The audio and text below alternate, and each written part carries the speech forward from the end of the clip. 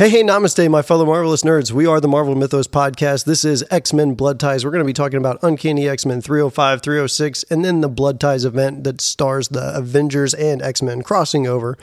I am Brian Biley, your host. You can find me on Instagram at Marvel_Mythos and on Twitter at Marvel Mythos Pod. I am joined once again by my great friend, Zero Back Fat, Travis Tubasing. You remembered again. It's going to be every time. I'm okay with that. Where can they find you on social media? At Wrestle Special on Twitter and The Wrestle Special on Instagram. Now, it has occurred to me that over the last, dozen or so of these that we've done together that Sure. I have only remembered maybe once or twice. Travis, what other things do you like to do in your spare time? Well, I do a wrestling and sometimes not wrestling podcast called The Wrestle Special. It's kind of just my fun tagline to say it's not always a wrestling podcast because I take a different slant than the wrestling podcasts out there that recap the different events in the wrestling world or do fully retro reviews. It is something that you're going to have to listen to get a full idea of what it is. And all I can say is that it's weird. And if you like me on this show, maybe give it a try. Yep, I highly recommend the Shawn Michaels on the Undertaker, and then the heel one. Brian's so check those just out. saying the episodes he's on, but check all the episodes out. They're all great. All right, so we have quite a bit to talk about today, so we're going to go ahead and get started. Uncanny 305, Iceman, Rogue, and Bishop learn that there are attackers near Opal's house. We haven't seen her in a while. Yeah. So they use her as bait and get the jump on the attackers. They explode into mush and goo upon moderate impact, but they're able to subdue one of them. I'm not really sure how without destroying him too. Yeah. Rightly so. Opal is furious at Iceman for using her as bait. Later, with the man tied to the chair in the Blackbird, Rogue touches him to get information about his leaders. She turns to loose skin, and Bishop grabs her. This restores Rogue, and she learned that they were soft skin tissue stuffed in armor, but one word kept being repeated in its thoughts: Hodge. Elsewhere, Storm and Xavier are at a party of political leaders.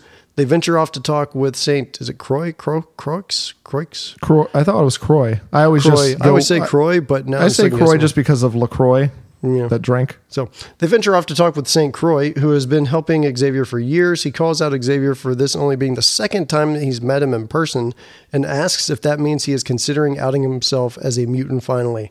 Xavier brushes it aside and gets the information telepathically that he needs. There's an exoskeleton suit capable of cloaking someone from Magneto's electromagnetic sphere of awareness. Whatever. Xavier asks Storm to steal the schematics and destroy the suit so it cannot be duplicated by humans. She steals the information, tells him never to ask her to steal again, and refuses to destroy the suit.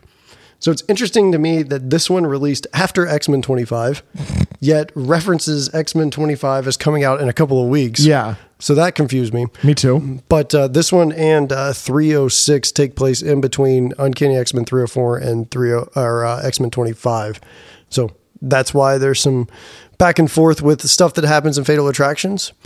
But so just so you're aware of that as we talk about it. The Rogue and Bishop stuff, weird.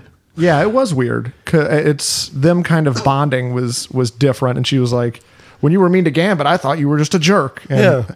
I mean, it's weird to me that she would just base, as smart as she's written, it's weird to me that she would base the wholeness of one person off of one interaction that he had with Gambit at the beginning, like when he first appeared as the time traveler. Yeah. So I guess she just really cares about Gambit that much that it just really messed her up. But I mean, that was the time when he was just walking into Storm's room as if there were no doors and all that other stuff he was doing that was creepy. So maybe she was taking the whole of what he was doing there. But what was cool was, is this the first time that Shard's mentioned? Yes, to my knowledge, yes. Yeah. So it's cool to hear that, knowing who she is, being his sister or whatever. Yes. So I'm very anxious to see more of that, or if we even do see more of it in this line. Now, I really have to call out myself here, and I need to explain why I've been so hard on Cyclops and Jean in some instances questioning Xavier. Okay. Because with Xavier wanting her to go steal the schematics and do all this stuff, it really brings up a lot of inner turmoil with Storm and like, well, I don't want to do this. And she kind of pushes back on him initially and says, well, you can't compromise your ideals. Like we're stealing now. And I gave crap to Cyclops for not wanting to questioning Xavier in the suicide mission from Fatal Attractions. And I have to apologize a little bit, because I think it's less about Cyclops and him pushing back and more about the backstory that was given that framed Storm wanting to push back on Xavier. And I mean, it goes through her, the first time she's meets Xavier and their entire backstory. And she kind of really puts him in his place. And that's where I was like, okay, this is much more powerful than Cyclops just being like, hey, don't do that. And I'm not telling you why, but just don't do that. Okay. Yeah, and so I actually was wondering how you were going to feel about the Jean stuff that took place in X-Men 25 because of the stuff we get here with Storm and with Quicksilver. It's like putting together this puzzle that we didn't see the full puzzle. We only saw pieces of it. Yeah. And so I thought it was cool that we actually have more than just Jean questioning Xavier and his decisions. So it's showing that Xavier is kind of like spiraling into this point that he might not come back from. Last X-Men episode, you were, I always call you a Cyclops apologist. You were also a Jean Grey apologist, because you're like, oh, well, she's been with him from the beginning and she's seen all this stuff. If they simply framed that stuff, and I know it's hard to do when you're hurtling through a spaceship and she's keeping Wolverine together. It's just hard for someone that may not have read everything in the X-Men canon that you have, that to make a decision in that moment, like, well, Jean's just being crazy, and how is she making this decision, or how is she even giving Xavier crap during this time, where Storm has all this great inner monologue when she's looking at the suit. She's saying, yet another example of man's boundless capacity for creation, coupled by his fascination with destruction. Millions of dollars spent on destroying a single mutant, while millions of their children go to bed hungry every night. That was so powerful. It really was. Yeah. And I think maybe that's what Lobdell does well, whereas maybe some of the other ones don't. But I also think that it's just the nature of having the big tie-in event where everything has to be rushed and you're pushing through. And even though they were, 1.5 times the size of a normal issue, there's still so much that's going on, especially in 25, that it probably would have detracted from it. And you've also got it being like the big 30th anniversary issue. So they may almost let that be subtle or subtext so that, to the people who have been following it for a while. But what I did love on the podcast with you was you provided that perspective that I didn't have. So like you were able to say like, hey, I haven't read the hundreds of X-Men comics that you have. So like for me, this was ignorant of her. Whereas I was able to kind of bounce off my take. I wanted to own up to that, but and Jean explains herself too. It's not only do we get to hear it, she also explains herself to Xavier later, saying, all I can say for certain is this. At this moment in my life is that I refuse to allow you or anyone to drag me through the mud, to shatter my belief that the X-Men are a force for good, ultimately for change. I will not allow the world to destroy us, and more importantly, what we stand for. I will fight for you. Someday I might die for you, but do not ever ask me again to steal for you, Professor Xavier.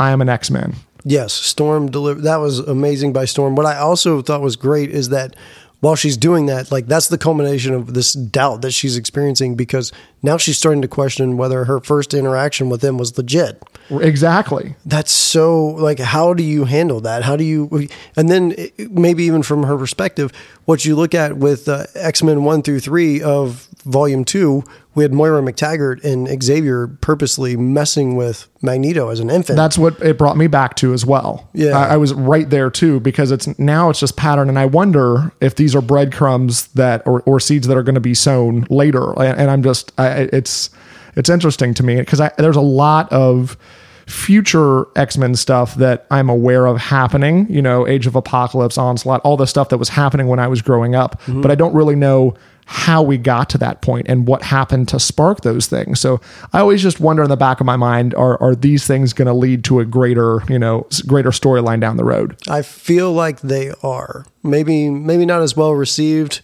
but definitely a bigger story that's coming. And I used to, when I was younger and I read them, I'm like, how did we get here? And now I'm rereading these as an adult and I'm like, holy crap, this was either mapped out years in advance or somebody came along after them and like changed whatever they were doing. Yeah. But either way, it was something along those lines. What I did find funny is that during the Opal Iceman stuff, Opal, after she's used as bait and she figures out what's going on and Iceman talks to her, she's like, so Storm, Cyclops, and Xavier are busy, right? And they're not at the mansion. And he's like, yeah, how did you know that? And she goes, because they'd never be this stupid to come up with this plan. And I'm like, it's pretty accurate. Iceman doesn't think through what he's doing. He puts his girlfriend in danger because why? It's just hard for me because I felt like that was, I very much enjoyed the Storm and Xavier part of the issue and could take or leave the Bishop Rogue Iceman part of it. I know that kind of sets up the next one, but I really, and here's your surprise, and maybe not even foreshadowing just because I'm going to say it.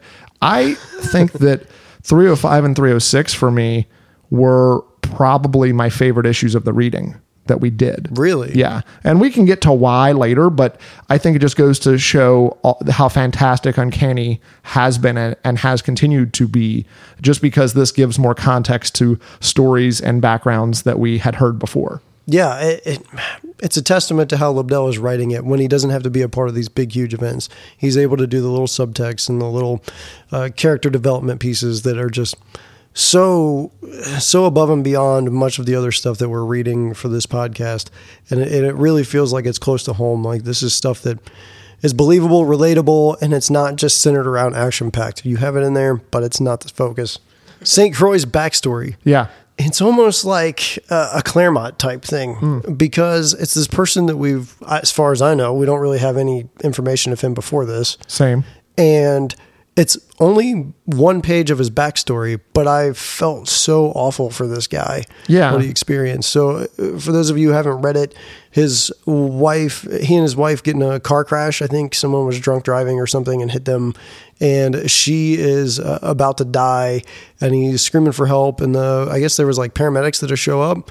But at that point, she actually turns and she starts to look less human and more of a mutant. Yeah, it looked like she turned into like half diamond or something. Yeah, so maybe she's related to Emma Frost or something.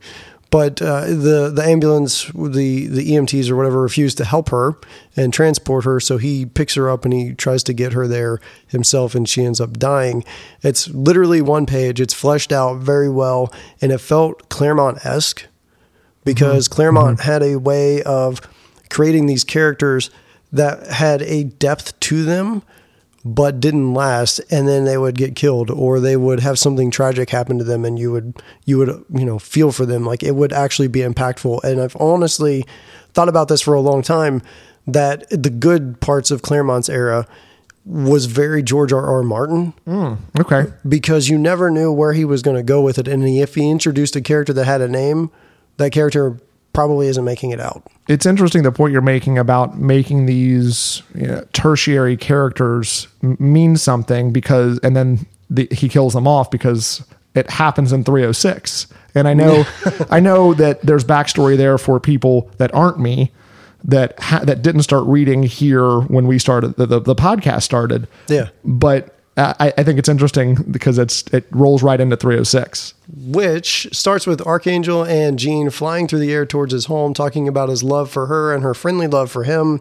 When they get to his home, he recalls the only woman who has ever loved him, Candy Southern, having been killed by Hodge a year ago. Seconds later, from the door, Candy appears. Later, Jean probes her mind, and she has the memories of Candy, even to the point of death and after. As Jean continues, a psi failsafe that was implanted in Candy goes off. It triggers the arrival or appearance of Hodge, who is mostly techno-organic now. It's revealed Candy has the TO now too, or techno-organic virus. Archangel wounds Hodge, and he starts to tap into Candy for parts. While joined together, she essentially goes into self-destruct mode. As they are both dying, Hodge explains there are scores like them, and that they can pose as human. Meanwhile, Quicksilver battles Xavier in the Danger Room. Per Xavier's request, it's set to recreate the weightlessness of space. As they battle on, Xavier takes a cheap shot at Quicksilver by flinging debris in his eyes. He says Magneto won't play fair, so neither will he. and that Mags tried his way years ago, but now maybe it's time for him to try Magneto's way. Quicksilver calls him out on this, quote, "Are you willing to risk everything, your morals, your dream, in order to finally defeat my father?" And then elsewhere, Storm meets Forge at a dinner club. He invited her there to mend fences and begin a friendship anew. So you mentioned the tertiary character thing. I'm assuming you were talking about Candy Southern? Correct. Okay, so tell me what you thought about her appearance in this, since you didn't have much backstory on her. So I think they do, again, a wonderful job. And I noticed you cleverly left out Mr. Summers apologist over here, because I'm going to count Jean as part of a Summers. The whole Archangel being in the friend zone discussion that they have like for the first 10 pages of the comic book. But for Candy, I think they do a great job because of that relationship between Jean and Archangel. Explaining who she was, and while it might have been a little ham-fisted that they're like, "Hey, we're talking. Oh, now you're here somehow." I thought that was kind of weird, but it makes sense. They had to do it to remind the readers, or for new readers like me, hey, this is why Candy Southern is important. Yeah, I guess what they could have done was have that part of the conversation take place in the air while they're flying. When they arrive, Candy's already there, and she makes the point, like, "I've been waiting on you for weeks. Where have you been? Like, you haven't been home." Oh, yeah. So maybe that's what they were trying to do, because it just felt like I thought they were already there. I didn't realize they were traveling to Denver. I don't know that they were. I think he was just flying around. But I'm just saying, like, if they would have done it in that manner, then it would have. No, I like that. I like that way better. And if I look at it through that lens, it works. Like I just took it as, oh, Jean and Archangel are out for their flight. And why were they even? What did it explain why they were there? No, I think they were just hanging out, because sometimes the O5 will get together and do things. Like sometimes you'll see Beast with, like, say, Iceman or whatever. Yeah. So was this Archangel Jean Grey love story existing from the beginning? Forever. Okay. So like, this plays into the Jean, leads everyone on kind of thing. Yeah, except back then a little less overly done. But yeah, I mean, Beast and Cyclops and Angel all were in love with her. The only one that was less so, or not really, was Iceman. And there's a lot of stuff. We'll get into Iceman's story stuff in future episodes, probably pretty soon. But yeah, she and Angel had like this little thing where he was really into her, and she hung out with him. Like, it was definitely, looking back, it's totally friend zone. Mm-hmm. And Cyclops was all like, "Oh, she clearly likes Angel, because she's always with Angel, and why wouldn't she? He's beautiful, and he has all this money, and he's got wings, and I can't even look at her in the face without blowing her head off." Like, oh man, you're really framing this up to feel bad for Cyclops. Let's all feel bad for the super powerful person who dates everyone that is on the X-Men and has been the leader and is cool and ripped and muscular. Yeah, let's feel bad for Cyclops here. Yeah, I didn't feel bad for him back then. Yeah, I feel bad for him when people turn on him in the future. But so as somebody, and I guess one of the reasons I connected with this comic was because of how it started. And as somebody who has been led on, and someone who has led people on, because I feel like we've all been there. We've all done that and have been in that situation. It led me to reflect on some of those scenarios, and I don't want anybody to be too hard to Jean, because it's really too hard on Jean, because it's really easy to be like, "Man, I can't believe you're friend zoning him." But to be fair, he was clearly, just falling back into old habits because Candy was dead. I've been in a situation where I, some girl had broken up with me, and I went back to my old haunts too. Like, people that I knew would give me attention, but it may not have been good attention, and that, I think that's what Archangel was doing here. They are close friends, but he really was just looking for attention and affection. He was talking about wanting a kiss, he was like, almost like that. "Oh, I was just joking about that." Like, how you've been in those situations where it's like, "Hey, do you want to give me a kiss?" And she's like, "No." And he's like, "Yeah, I was kidding too anyway." That happens with Tiff all the time. Except you married her. So are you telling me you're friend zoned by your own wife? Totally. All the time. Constantly. Okay. Well, revelations on X-Men. Clearly that's not true. We have a kid on the way. So that's true. That I think is mine. Hey, everybody in the friend zone gets lucky once or 3 times. And just for the record, listeners, Brian has 3 kids. Well, 2 kids and 1 on the way. 2 and 1 on the way. But I really love the way that you're framing that about that, because I didn't even, like, I have so much knowledge of what their relationship was like, so it didn't even bother me. I'm just like, oh, you're reminding people that he was in love with her and you're trying to find a way to bring up Candy. What I do also, because I sometimes am a Summers apologist, and Jean Grey is very important to the Summers family, she actually is pretty clear with him early on that she's not into him that way. Yeah. So, like, but I mean, like, holding each other while you're flying, going to like a secluded cabin, like, to me, it's like, it's hard to misinterpret that. Like, it's easy to misinterpret that. I'm not saying Archangel really thought anything of it, but, you know, I think part of the reason, and I go back to, I can't remember if you watched How I Met Your Mother religiously. No. There's an episode where you keep somebody on the line, and like right when they're about, like a fish, like right when they're about to fall off, you pull the line. And it's just like those kind of things have put me back in those places where situations where I've been the person on the line or the person that, and it's not a malicious thing. It's Jean just wants her friend, you know? And that's why I tried to position ahead of this that I'm not trying to bash Jean here, even though that's the knee-jerk reaction. But it definitely, I think that's part of the reason I like 305 and 306 much, because it connected with me on an emotional level. And it told some of this backstory that I'm not privy to. Like you just said, oh yeah, well, I've read this before. I know their relationship, but to me, it was like, okay, I don't. And it was good to see. He does a fantastic job in giving you a brief summary of the history that these characters have had, whether it's with Candy or with Jean or in the previous issue with Storm and Xavier. So props to Lobdell for continuing to be able to do that. And also in this one, because I don't want to spend too much time on just the relationship of Archangel and Jean, but during that Candy stuff, so Cameron Hodge was the guy who kind of founded X Factor. Oh, really? I remember, I think his action figure, but I don't remember him much. So Hodge decided that he hates mutants, decided that a long time ago, but he came up with this plan that he was going to enlist the original 5 X-Men to work together. And he pitched this idea that if you pose as a government group that's tracking down mutants, then people will call you so that you know when new ones are around and you can go and recruit them. So he pitched it in a way that they fell for it, and Angel was really close to him, like best friends. And Hodge is part of the reason why he lost his wings and everything.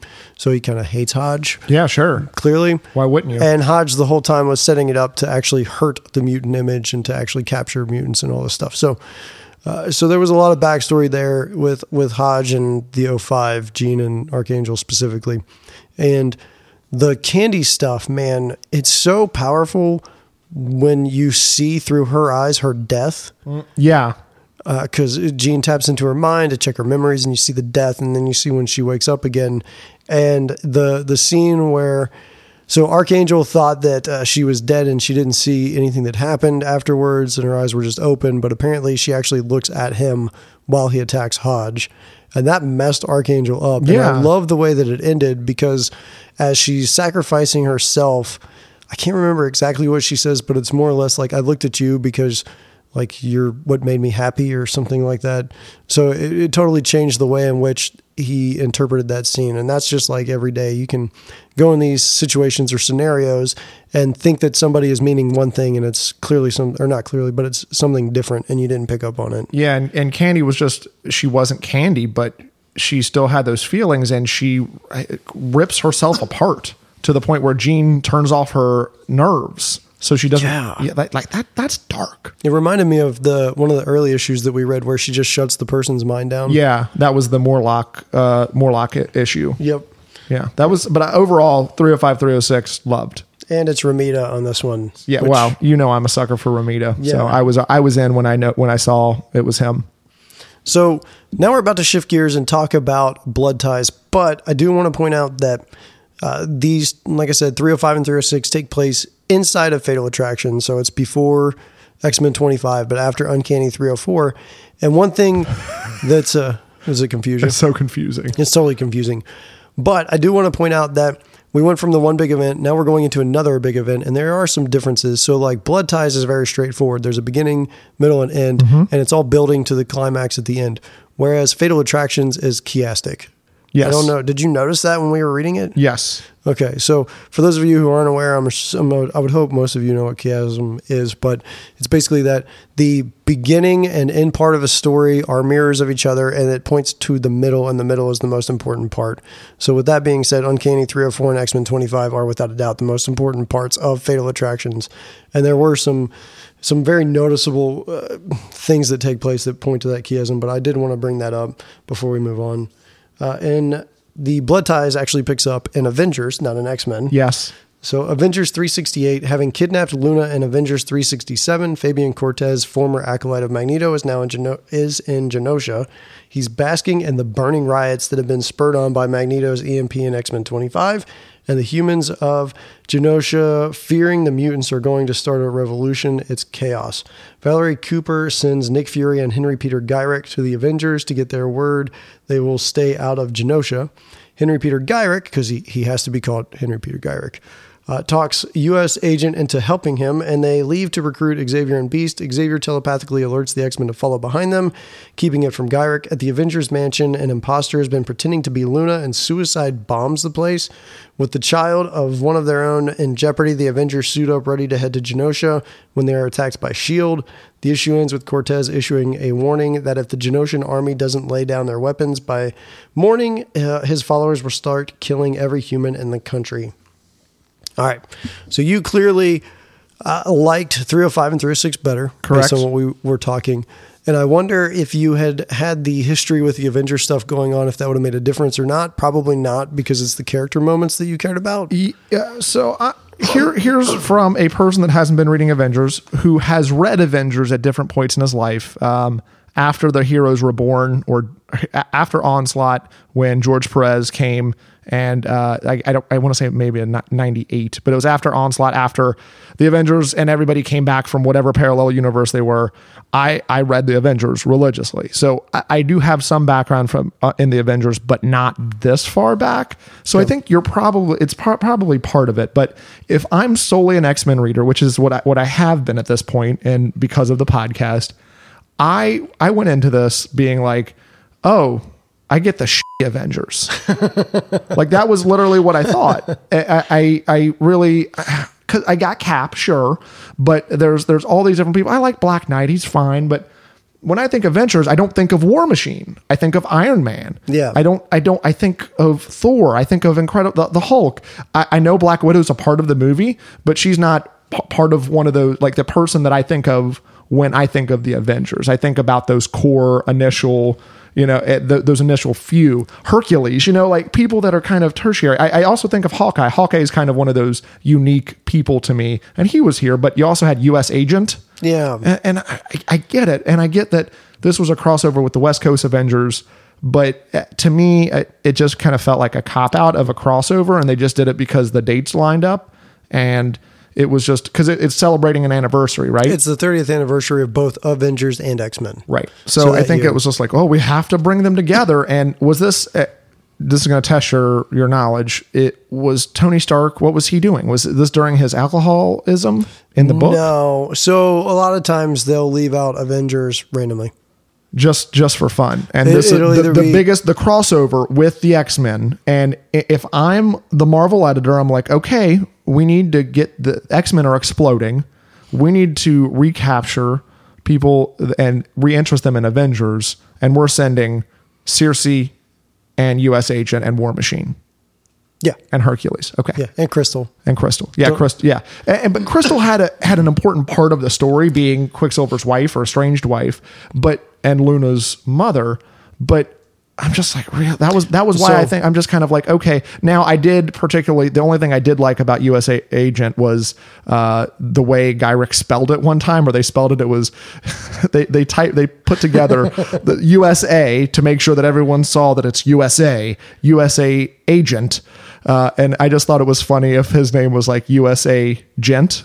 and like his power was like being a gentleman everywhere. It's like, let me get that door for you, Magneto. So you know that's what it's the USA agent or USA gent. And when USA gent pulls his cowl off, it's Jarvis. Yes, exactly. Yeah, that's who it would be. It'd be oh yes. Yeah. So that was it. That was why I feel like I was underwhelmed from the beginning all the way through to the end. Aside from the core characters, and I don't want to spoil anything, but the core characters were really the only things that kept me invested in this. Now, what I will say is when we first started doing the podcast, I was very unaware of the fact that the Avengers of this are what the Avengers in the early to mid 90s were. Yeah, same. So I was expecting when we first started the podcast to be talking about Cap, Iron Man, Hawkeye, Hulk, the core Avengers that we think of. But I will say this. I've grown to love many of these Avengers. So I'm actually a fairly large fan of Black Knight. I really love what they're doing with Cersei and the Avengers line.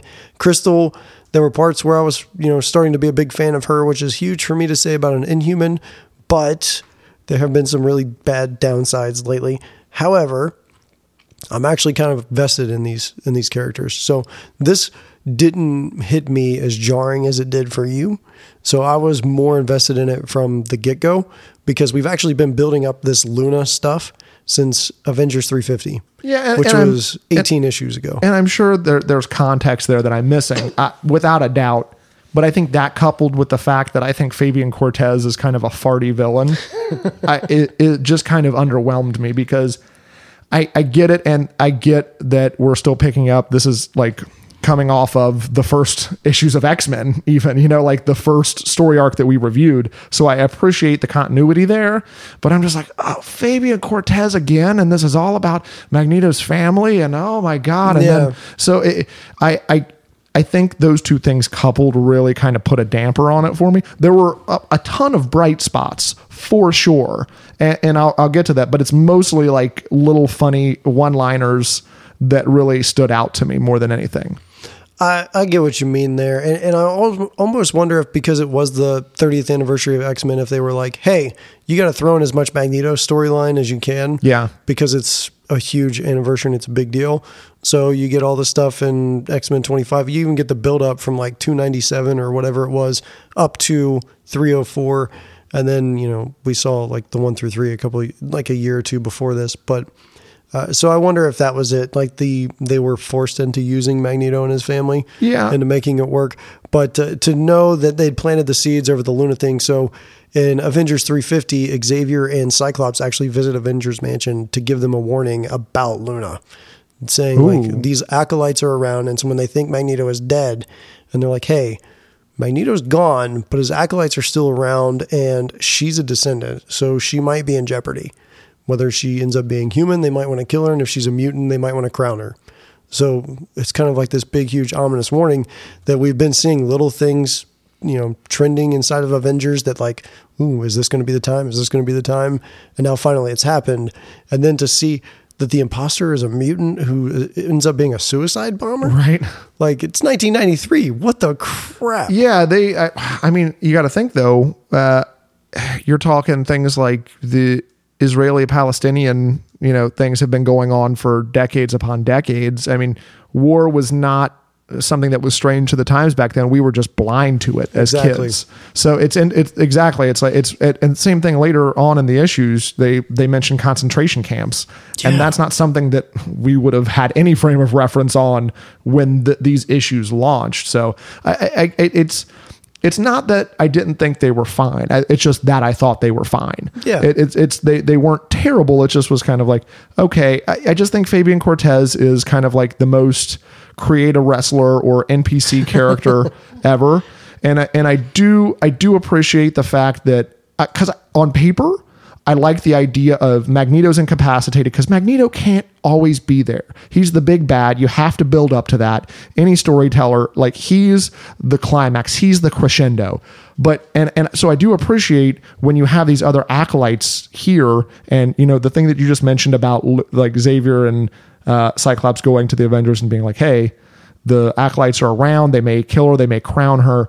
I like that there's this constant thread of people loyal to Magneto. I just wish they were more interesting. Yeah. And you can't just have Cortez, because everybody else that's loyal to Cortez is like the guy number 5. We like the mutants that they like threw together. It's like, this is Big Nose Guy. He has a nose, and this is Random Lizard Woman, and then the 3rd or 4th or 5th incarnation of Wolfsbane's sister. You know, like those are the people that he has with him, and it's just like nothing about you is interesting, bro. Well, it took me a minute at first because I was like, I thought all the acolytes abandoned Cortez, and they did. Yeah. So the ones working with him, then it occurred to me, oh yeah. So in Genosha, the show was fairly accurate in that Genosha was a slave country or island or whatever, and the humans enslaved mutants, and it was kind of not known. And then there was the big hold uprising where they were given freedom or whatever, and that took place in Extinction Agenda, which is actually what happens right before we started reading. Yeah. Literally. So this is a tie back just a couple of years in the comics. And so when I realized, oh, that's the Genosian slaves, because of her outfit, you can kind of see. So it's the Genosian slaves or former slaves that have fallen in line with what Cortez is saying. So it made a little more sense for me. But I will say up front, I'm like, I thought all the acolytes stopped following him, but I just wanted to throw that out there in case. Yeah, and I think how we're discussing this, and I think that this is the danger of discussing it this way, is that I'm actively stopping myself from lumping all the issues together. Yeah. Because I find myself, when we're talking about it, I like it better when I'm discussing it as a whole story and not so much the individual pieces. Because like with the individual pieces, when I was reading it, I mean, the things that I had written down in my notes was Gambit wants to touch Rogue so bad he gets jealous of lasers that Iceman is reflecting at her butt. And he's like, that's my territory, mes-ami. And like, I love Gambit too. So, but I just was like these little funny things. And I also liked Rogue standing up for herself, being like, I'm nobody's territory. Like it's shocking how forward thinking X-Men is. And like to be aware of like feminist undertones and, you know, like that's crazy to think that we're struggling with this today in media, and they had it right in a comic book when comic books weren't taken seriously. Yeah. So what's funny is like how creepy Gambit comes off in that. And I love that Rogue, you know, shoots him down real quick about it. But one of the fans of the show, Trent Seeley, he had some concerns about your feelings regarding Gambit after Fatal Attractions, and that he felt that most people found Gambit to be creepy, not sexy. Well, we actually were able to pose this question to editor-in-chief for X-Men, yes, Jordan D. White, through adventuresinpoortaste.com. I feel like that's a really solid comic book website. If you guys aren't checking it out, it's AIPT. I would highly recommend it, but they have an X-Men Monday where they sit down with Jordan White every single Monday and they ask him some questions, and they actually asked ours this time. And we posed the question, who is canonically sexier, Gambit or Cyclops? And Jordan said this: Gambit, come on, look, that is not an insult to Cyclops. He's a good-looking man, and as we have covered in depth, he has no problem attracting women, but Gambit is Gambit. Sexy is a superpower. Besides, Cyclops is a long-term relationship guy, a serial monogamist. Gambit is a one-night stand. He's all sex, no commitment. Sorry, Rogue, you know it's true. Keep your eye on that one. So, there you have it. According to the editor for X-Men, Gambit is sexier than Cyclops. I'm not going to get on my soapbox, I promise you. I promise you I'm not, but there you have it. The truth will always come out, Brian, you Cyclops apologist, you. I love me some 21st century Cyclops. However, I don't know that I ever said he was sexier than Gambit. I don't know, man. I don't know that I ever some said claims. I could say anything about Cyclops and you'll be like, well... Yeah. Cyclops has to wear a visor. Exactly. Well, yeah, exactly. Well, it's not a visor. It's a ruby quartz ocular amplifier. That's what you would say. I love that you're laughing because you know it's true. Be like, how come Cyclops doesn't have to touch the visor for it to open and shoot? He has a button on his glove. It's literally in the back of a comic. There's a button in his glove. And let's move on. Let's move on because we're gonna we could do a whole episode just up like a debate, and one day we will have a Cyclops versus Gambit what debate. I would love to do one day is to have an Avengers versus X-Men episode. Yes, and you take one side, I take the other. Yep, and we debate who is right. and someone like Matt or someone else from the podcast is on, didn't read it, and we have to convince them why our side was right. Okay, I'm down. You know I'm down. All right. X-Men 26, Fabian Cortez gives a televised speech in the X-Men note that he seems to be oblivious to the fact that Magneto is incapacitated. They intend to use that as an advantage. They work their way to Hammer Bay of Genosha and are confronted by a group of Cortezes. They're known as the Unforgiven. Through dialogue with them, the X-Men inadvertently tip them off that Magneto isn't coming. Unfortunately, Cortez was there too and heard it. Meanwhile, Xavier and Beast are traveling in an envoy with Gyrich and several others when it's attacked by the bipartisan rebel battalion. It was planned by Xavier, and he and Beast joined the battalion as the envoy they were with were knocked out, besides U.S. Agent, who is hiding under the truck of the battalion. Elsewhere, the Avengers continue their battle with S.H.I.E.L.D., and several of them create a distraction, allowing Crystal, Scarlet Witch, Cersei, Captain America, War Machine, and Black Knight to escape. They later arrive at Genosha and break up a fight between humans and mutants, only to have the humans burned to the bone by Exodus. All right. We get a little bit of Exodus here. This might have been my favorite issue, aside from the finale. And it's a little bit because of the cheesy 90s action movies taglines of Gambit, like holding up a card and going, the X-Men are going into fight with aces up our sleeves. I'm like, yes. Give me some of that Gambit and less creepy hitting on Rogue Gambit every time. But the big thing that stuck out to me was Colossus, and he was only in it for like 2 seconds, and it really pained me. And I just keep reflecting on what you said about Adam being on the show, and this was, I think, even before he was on the show, about Colossus being his favorite. And I know I said this last episode, but again, I'm struck by Colossus for the 2 seconds he's in the storyline, because he almost is like a man with no home anymore, because it's like he's not useful anywhere. Exodus still doesn't see him separate from Xavier's beliefs. You know, Colossus was wanting to believe in this utopia, and he wanted to put his hands and his farming skills and all this different things to work in building this utopia for mutants, and freaking Exodus can't separate him from that. Like pacifism, is that how you say it? I can't Pacifism. say it. Pacifism is not something Professor Xavier came up with, but Exodus can't see the forest for the trees. And the fact that Colossus gets sent out of the room like a puppy, and just so Exodus can talk to Magneto. But I also wonder how much it is Exodus can't separate him from that, or Colossus can't separate himself from that dream. That's why Exodus is resistant. That's a really good point. I mean, that's a really good point I hadn't thought of. I had never considered it until we were talking, but I like that point, and I'm going to say that's what it is. That's what you were thinking of from the beginning. That's what that there Nakunza said. No one gets that joke yet. Yeah. You'll get it later. But I think it speaks volumes to you as a reader that is the part that hit you the most, because it is such a brief part, but it is so much about character. Yeah. And I think that's amazing. And it's the stuff that I love too. And I almost made note of it simply because it was so powerful to me, but it didn't seem like it fit perfectly with the story.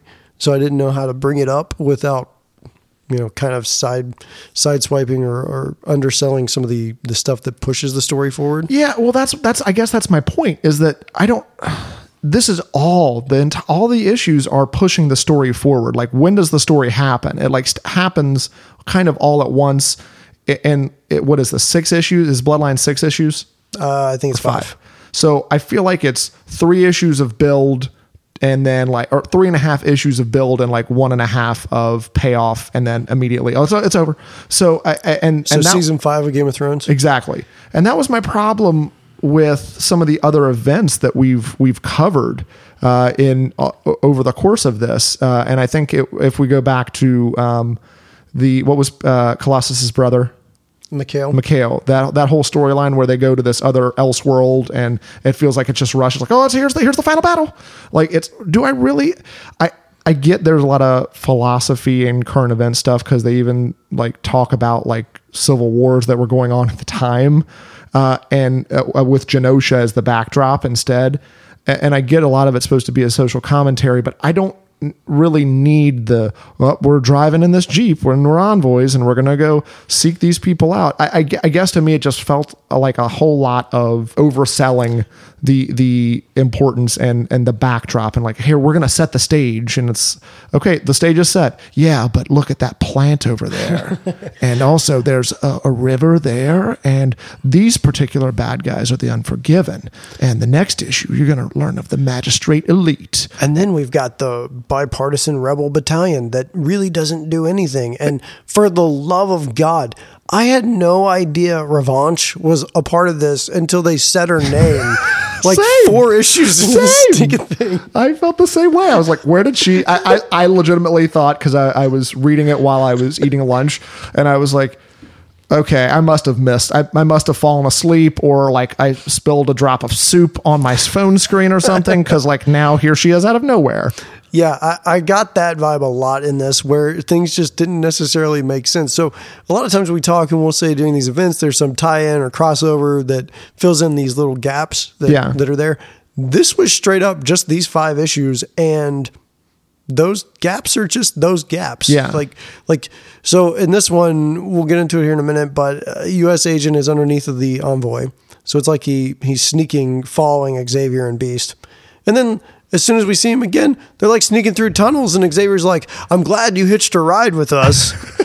Like, yeah. Well, I mean, I guess Xavier would be aware, but that also is like speaks to like how is U.S. agent like thinking that he can sneak up on a telepath who's like actively sending signals like, oh, I need to make sure there's no one around us. Oh, yeah. U.S. agent is underneath the car. Like, if you're the U.S. agent, wouldn't you be like, Professor Xavier is going to know I'm here? So like, you would think, like, I don't know. Again, we get Captain America and also knock off Captain America. West Coast Captain America. Yeah. Great. West Coast Cap. Well, speaking of West Coast. Yeah, well, 2 things I do want to talk about on this one, and then we will get into West Coast. So I praise Kubert all the time, but dude, come on. Fury's head on page 9 looks identical to Gambit. It does.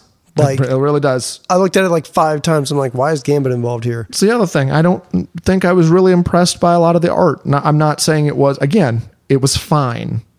Yeah. To me. It wasn't up to the level that we've seen before. Correct.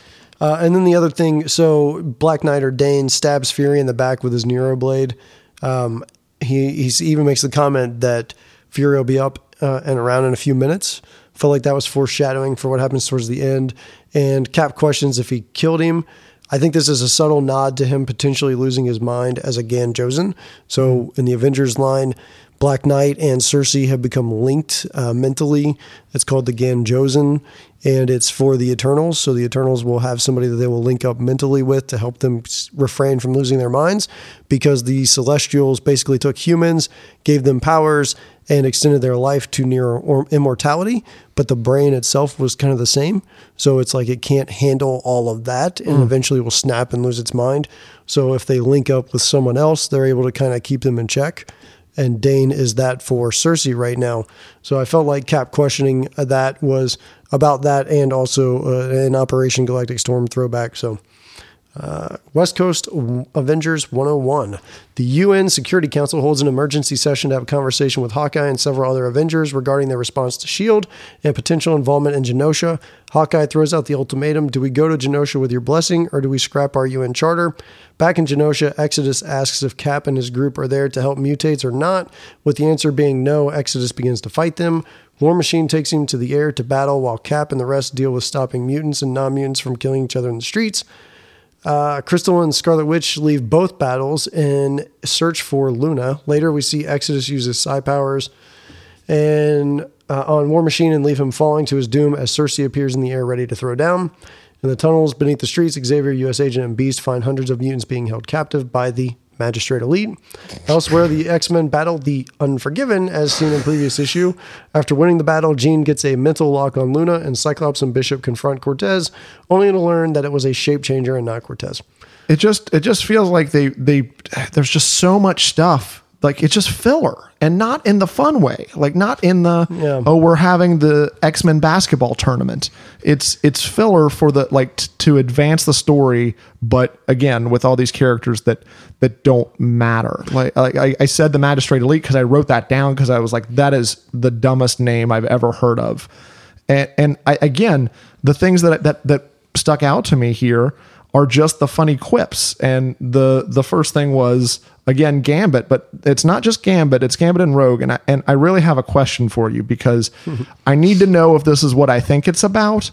And I don't remember exact context, but I wrote it down and I snapshotted it, but I don't remember the context. Gambit says, "The South gonna rise again, huh?" to Rogue, and Rogue goes, promises. Well, we better get back to work. And I feel like they're talking about sex. Or when he says the South is going to rise again, and is he like talking about boners? Like, that's what it feels like. So probably. Yeah. That's probably what he's talking out about. of place. However, canonically speaking, they do not have sex until like 3:48 or somewhere around there. That was the nerdiest thing you've ever said. That was, canonically speaking, they don't have sex. What even am I doing here? Yeah. Why are you on this podcast? Oh my gosh. I mean, come on, I love dude. you so much, though. But I guess this just goes to my point where, again, it's a quip, but it felt so out of place is why it jumped out at me. In an issue where we talk about concentration camps for mutants and all these other things, you're throwing in like, well, boners, Rogue. But also, let's get back to the plight of a race of superhumans on the side. Oh, but also a kid is kidnapped and there's a madman running around with it. But boners. Well, at the same time, though, we're dealing with a situation that is all about slavery, mutant slavery, and we get a South gonna rise again, which is a clear nod to Confederacy. Sure, but but in context, yeah, it does definitely sound like Gambit is talking about arousal. But that's the thing. It's like, this again wasn't just another. It's just was another issue of, let's talk more, and you can start to see the central. This is where you start to see the central, like not theme, but like storyline start to take place, because the different groups start to branch off. Scarlet Witch, all these people that are close to Magneto or have some tie to Magneto are barreling towards each other. And that's where it starts to become clear, like, this is the final showdown, or so it seems. Yeah. And to your point a minute ago, when you were talking about filler, this is stretched out over 5 issues. And normally what you see in these events is they'll stretch it out to get a certain amount between each different franchise or series that's going on. What's odd here is the only one that gets 2 is the Avengers line itself. So they could have easily made it 4 issues and just only done 1 Avengers line. Yeah. So I don't understand, or even use the first Avengers one to be like a prologue. I noticed that too. And that's kind of where I was like, man, this is very Avengers. It was very Avengers heavy. It really did feel like the X-Men were just there. And again, maybe that's another reason I didn't like it, because even though there was a very clear X-Men tie, it was just the fact that Magneto is the X-Men tie. All of and Fabian Cortez, and really everything else, all of the main players were Avengers, even though Quicksilver has been moonlighting in X-Men. Yeah. Like, everybody was like traditional Avengers. Yep. And I don't really have a whole lot more to say about that issue itself, other than I think the battle between Exodus and War Machine is probably my favorite battle in the arc. But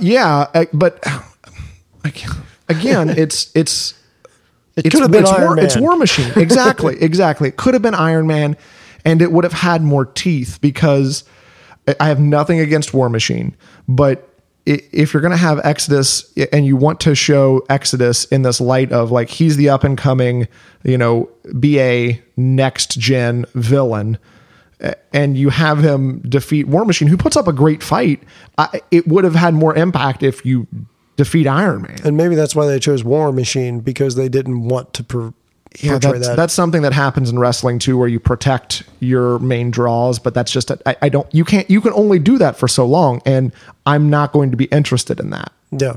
Well, clearly you weren't. And Uncanny 307, it picks up with the U.S. agent Xavier and Beast battling the Magistrate Elite while trying to protect the captive mutants. Xavier mentally blasts the Elite to give Beast and Agent the advantage. 2 others that are there with them, one being Miss Ransom, I think is her name, pick up on the fact Xavier is a mutant. Meanwhile, Exodus and Cersei have an intense battle, with Exodus ultimately winning and causing a huge explosion. He then flies away. Elsewhere, Black Widow addresses the UN. She mentions how they went from aligning themselves with the U.S. government and then the UN thinking it would facilitate their efforts. However, doing the right thing isn't always easy, and that the Avengers are out of politics now. Back in Genosha, Jean and Quicksilver separated themselves from the rest of the X-Men to track down Luna. Beneath its capital, they break through and find Crystal and Scarlet Witch. Then Cortez comes out of nowhere holding Luna, threatening to kill her. He says he needs their help. He's afraid for his life because of what he did to Magneto.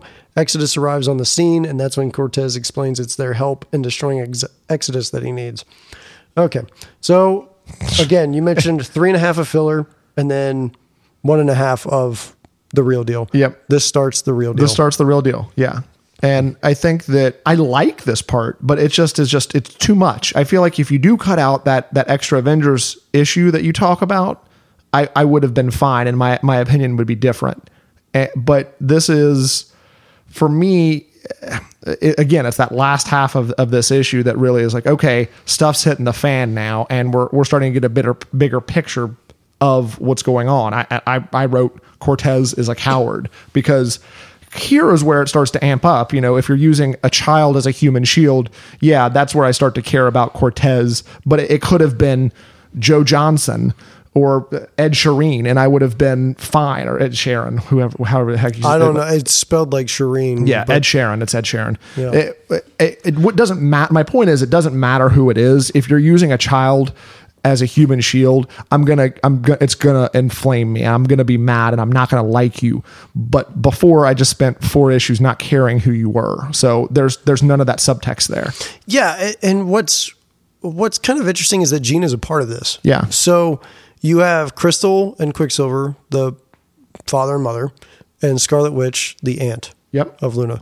So I don't understand Jean's connection here, other than they needed someone from the X-Men, and she seems to fit the bill, a little bit more motherly maybe, or like being a telepath, she's able to connect. I don't know. I don't really know why they chose Jean in this scenario. I almost think like they needed somebody that you knew had power, enough power, because at this point you didn't have Scarlet Witch being like, I can.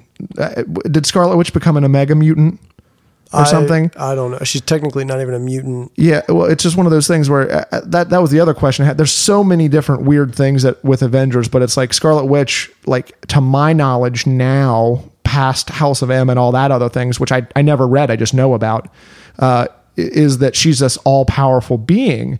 And it's hard for me to be like, okay, what did you do here? Just like shoot pink stuff out of your mind? She had like hex powers, so she could impact probability and some other magical stuff. She later gets like, it's less about control for her. Like she's not able to control how deadly some of it can be. She just realizes the extent of her power. Later, she kind of grows into it, and I think Strange even helps her for a while. Okay, well, with the hex stuff, that makes sense. I think, but. Yeah. So what I think of the 5, this was probably my favorite. Okay. Of the 5 Bloodties issues, not of what we read, but of the 5 Bloodties. And I think it's like I felt like there were more character moments in this. So like on page 11, when Cyclops and the team find the slaughtered humans. Yeah. Gosh, that was a powerful 1-pager for how little that team is actually involved in this. There was so much emotion and weight put on that one scene. And then Crystal and Quicksilver's conversation on page 16, where they're talking about working together.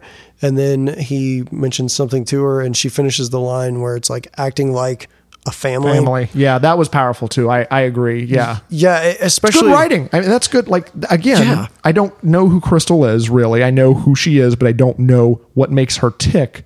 But it's a human... which is funny on a thing about mutants. It's a human interaction, you know, where you are like, man, yeah, we're a family. Like I've never been estranged from my family, but the fact of the matter is I can be empathetic to that. And it's such a human conversation that takes place that I could see myself put myself in Quicksilver's shoes. Yeah. And so like with Quicksilver, what you might not know is that Crystal had an affair on him a while back. And so they're separated over that. And she's been trying for a while to mend that broken relationship. Who'd she have an affair with? Some random Joe Schmo. Oh, wasn't even somebody cool? No. Okay. No. And then, so in the process of her trying to reconcile or fix it or be what she needs to be to help, you know, bring the family back together, Quicksilver has been very adamant, like, I need space, I need time, I don't know if I can do this. Like, he still kind of wants to, but he's been pushing her off a little bit. And during that, she's gravitated towards Black Knight.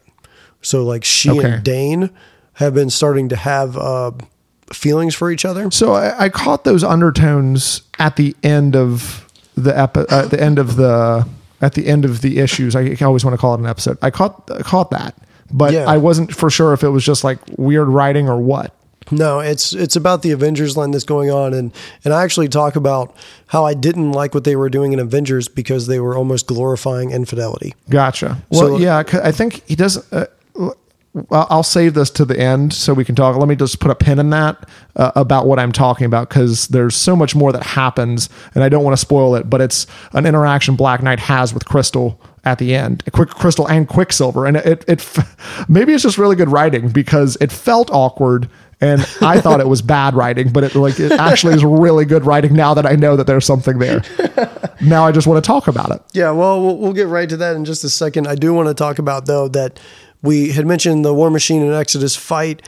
The fact that Exodus is able to beat Cersei is insane. Cersei is one of the most powerful Avengers at that point. So the fact that he's able to take her out is just an indication of how powerful Exodus is. I'm going to have to learn more about the Eternals because I gathered that was a really cool battle too. And I felt that there was some weight, despite not knowing who Cersei was really, I felt the weight behind that battle and the fact that she was going to toe to toe with Exodus. Yeah. Yep. And and again, she's Black Knight's Ganjosin, or he's her Ganjosin. So she's in love with him and he's in love with Crystal, and Crystal's separated from her husband. It's all drama over in Avengers. Speaking of Avengers, in 369, what appears to be an energy dome appears around Genosha, causing planes to crash into the water. Exodus, beneath the streets, mentally forces Cortez to hand him Luna. Then, despite Jean's best efforts to stop him, Exodus kills Cortez. Thank you, Exodus. Yes. On the surface, the X-Men rescue the government leaders of Genosha despite them being human. The Avengers arrive and they decide to work together. War Machine and Storm investigate the dome. After War Machine tries to blast it, Storm's suspicions are confirmed. It's a concentrated telekinetic manifestation, which we later learn is getting smaller and going to crush all of Genosha. Xavier and his crew and the rest of the captive mutants are now pinned down by the reinforcements from the magistrates. Xavier summons the X-Men for help. They and the Avengers arrive and save them. Later on the streets, Exodus arrives holding Luna and having Jean, Quicksilver, Scarlet Witch, and Crystal standing with him. I guess he's mind controlling them at that point. Yeah, that's how I took it. Yeah, with Exodus in front of them, the team split. One team to deal with the crowd and one to fight Exodus. They use Exodus's immaturity and arrogance against him. As the team attacks him, he pays no mind to the human with an energy sword, Black Knight, sneaking up behind him. With Xavier's help, he's able to get a clean shot and slices Exodus in the back. That's the foreshadowing I was talking about with Fury. Black Knight grabs Luna, and moments later, a wounded and fleeing Exodus blasts the son of Magneto, Quicksilver. Black Knight performs CPR and saves him. And then there's an epilogue with Xavier and Cap bonding when Miss Ransom approaches. She calls out Xavier on being a hypocrite for concealing to the world that he's a mutant when he advocates mutant and human peace. Xavier reflects on if he should continue doing so. See, I'm realizing I'm like the worst person to have on a podcast with you because I want to not talk about the epic battle against Exodus, and I just want to talk about the human relationships and the awkwardness of that last part after Quicksilver receives CPR from Black Knight. Well, let's talk that because honestly, the battles are all battles. Like, they can be well drawn, they can be interesting. But the stuff that sticks, the stuff that you remember might be one page or whatever inside of a battle. But really what you're going to remember are the human elements. And that's what ties all the extra stories or all the future stories together in the past and everything. So let's talk that. You really piqued my interest because before it was just kind of like a throwaway thing that I wasn't even going to mention. Because the last note that I wrote was, I kind of like Black Knight, even though he's kind of like a throwaway, like he's been a throwaway Avenger to me for however long, right? But they do a great job of reflecting the awkwardness because you have this, at least the telltale signs of an affair or like leading up to an affair between Crystal and Black Knight that I didn't know about.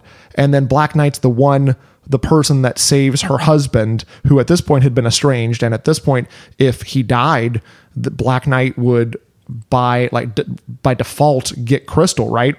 He would be out of the way. That would pave the way for Black Knight and Crystal's relationship, which he probably wants. He saves Quicksilver And at the end, you're left with this really awkward moment that now that I know that there was something behind there, I really feel like hey, thanks, friend. Well, that's what friends are for. And I was like, this is weird. Crystal's like, thank you, Black Knight. And Crystal's like, or Black Knight's like, yeah, that's what friends are for. Literally, that's what he says. That's what friends are for. And I remember being like, okay. But now it's just this wonderful little, just granular bit of storyline to me that I know that now. And it's a shame that there were no other undertones. Why did we spend all this time on a Jeep meeting all these characters no one's going to care about 20 years from when this was written, and instead not reflect on Black Knight and Crystal's relationship? Like why don't we get any of that subtext? As an X-Men reader, it's the same thing that I was saying earlier about the Avengers. Like hey, we want people to read the Avengers. Same thing here. If I knew that was going on, maybe that would lead me to want to read the Avengers. I'm much more interested in that now. Much more interested. Yeah, just a couple of thought bubbles even, like where she's reflecting on it, like, hey, this puts the family in perspective, what's going on with Luna, and I don't know that I can carry on with my feelings for Dane or whatever. It wouldn't have to be much. It's like them doubling back. Quicksilver was somewhere else, right? He already was. Them doubling back, and he's like, are you okay? I know this is, whatever. It wouldn't have had to be much. Yeah. But if it was a little more than even just the thought bubbles, I could have done way more with that than like all this other random stuff that was just there to make the situation seem more dire.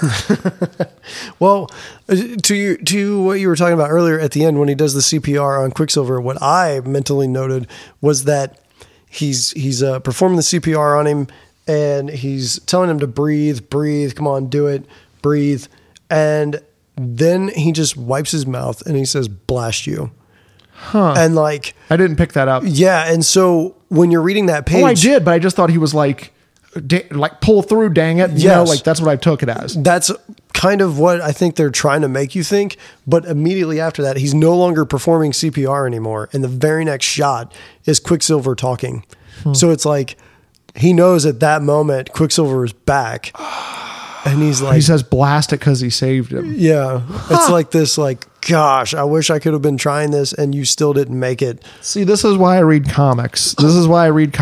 And I don't get enough of this. There's not enough of this, at least during this time in comics.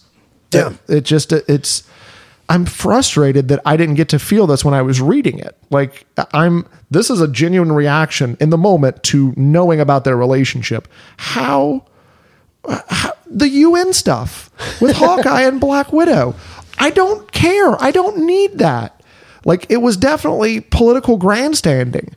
Whether or not I agree with it, it was just like, we need to make sure that people know where we stand on this. Yeah, and a lot of times I can appreciate that comics will call out things. Like, they were calling out what was going on with the UN in Bosnia and Sarajevo at the time. So I'm totally cool with comics being able to do that. Same. Or add some type of depth. But to your point, it really doesn't matter in the context of this story. Now, I think what it does is it sets up something interesting in the future Avengers story where they're now no longer tied to the UN because Black Widow effectively ends their relationship with the UN. But as was far that as only the Avengers or West Coast Avengers? I think it was both because it was both charters. So Black Widow represents the, I guess you'd call it East Coast Avengers, even though that's not what they're called. And Hawkeye represents the West Coast. The Avengers and Avengers Wolfpack. Yeah. So I think it's potentially setting up some interesting things there, but that almost could have been a reaction to everything that happened, and it could have been a 3 pages in the next Avengers issue. Yeah, and you could have left it out of this story completely. Yeah, now I like it more, but I'm more frustrated that I like it. It's frustrating. Just because the potential for greater storytelling is there, that they've laid the groundwork. What I love though is that you went heavy into the Dane and Quicksilver and Luna and Crystal stuff, because that was one of the only things I wanted to talk about from that issue. I wrote 3 notes, 3 bullet points from this issue. One was about the art, and then that one. Yeah. Because that's where I wanted to spend most of my time talking. So I'm glad you felt the same when you learned the context. Yeah, 100%. Yeah. Overall themes on this arc, was, race warring, slavery, civil war between the country, and then the real life call out on the UN. I mean, that's what it felt like to me, what they were trying to get at. Yeah, same. Through all of it. Same. And it felt a little cluttered and chaotic because of my experience with Avengers. Right now, I lean heavy in saying that I would probably give this probably an 8 on our rating scale. Okay. So when you think about our rating scale, for those, if this is your first episode, 1 to 3 is ban, 4 to 7 is borrow, and then 8 to 10 is buy it. I feel like if you are a fan of the Avengers team from that era, then you should own this. I feel like if you're a fan of the X-Men from that era, you should probably own it. I own the X-Men pieces, so I think I would land at an 8. But again, it's on the precipice that I actually have read the Avengers stuff going into this, and it felt like a big coalescence, at least in the last 2 issues, where there was some payoff to that, even if the stuff getting there was a little clunky. Excluding 305 and 306. We'll get to those in a second. But okay, so this is just Bloodties, correct? Yep. It's a borrow it for me. It's the first borrow it I've done. I would say, given I'm going to be a little bit nicer than I was originally because of the information you've provided me has shown me that it's a much better story. I'm taking your sage wisdom because you've read both things and factoring that into my rating. So I'm saying 6 or 7. I would probably say 6 because if you rated it an 8 and you liked it better than me, I don't want to be right next to you. I want to be a 6. Yeah, I thought as I was rating that you should probably fall at a 6. Yeah. Based on the way that we've talked. Same. That felt an accurate representation. Now, 305 and 306, it's tough for me. I think 306 is the issue I liked the most from what we read, but I don't know how I feel about the lead in with 305. So I think for that one, I probably land at a 7. So borrow it for that. Yeah. I'm 8. I think that I'm the opposite of you. I think if you're an X-Men fan, this is part of the story. Blood Ties is can be a footnote.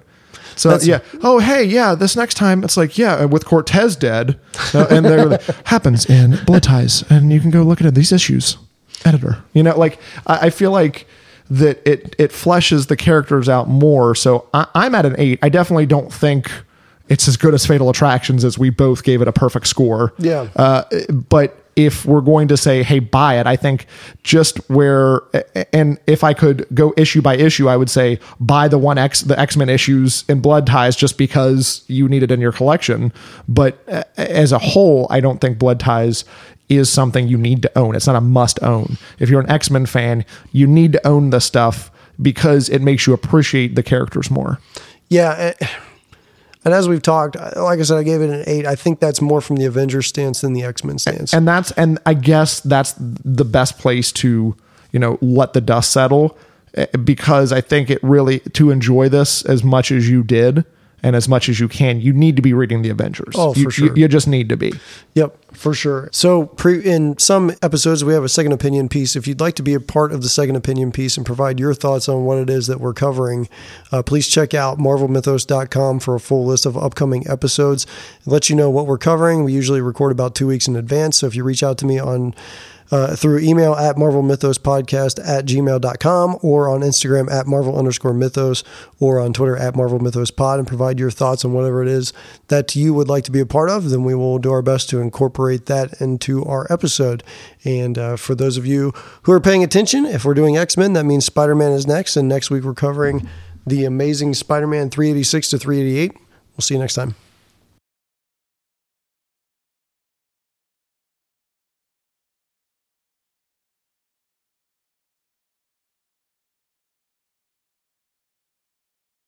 So we don't have to spend much time on Uncanny 305 and 306. Oh, didn't read those? No, I did. But we need to talk about Fabian. Okay, Nicieza. Mm-hmm. No, we don't. I'm pretty sure that's right. I'm pretty sure it was you that botched it, and I was fine. No. Look, how are you saying it? I thought it was Nicieza. Nicieza. Are you looking at his Twitter right now? Nicieza. Which in language? English. Because he puts it in three different languages. Nakanza in American. I don't think it's Nakunza in America. It says Nakanza in American. Nisi esa in Spanish. We should be recording this because this is it's Nakunza. Nakanza. Nakunza in American. Are you so sure? I almost feel like that one's sarcasm. Yeah, Nakanza. That's how I read it too. Yeah. Well, me too, but I want to say it. I want to look him up. Oh, never mind, I found So in Spanish, Nicieza. it. Nicieza. Nicieza. Nicieza. Nicieza. Nicieza. Well, let's break it down. Like Nicieza. If it's English, it's Nicieza. I's in Spanish is E, and E's in Spanish is A. So it's Nicieza. That's how Nicieza. you say it in Spanish. In Nicieza. English, Nicieza. Same thing. So Nicieza. Nicieza. Nicieza is Spanish. Nicieza And then is English. The American isn't a language, so I think the last one is a joke. Hey, would but hope I'm gonna call it Nakunza. It's listed on your Twitter there, Mr. Nakunza.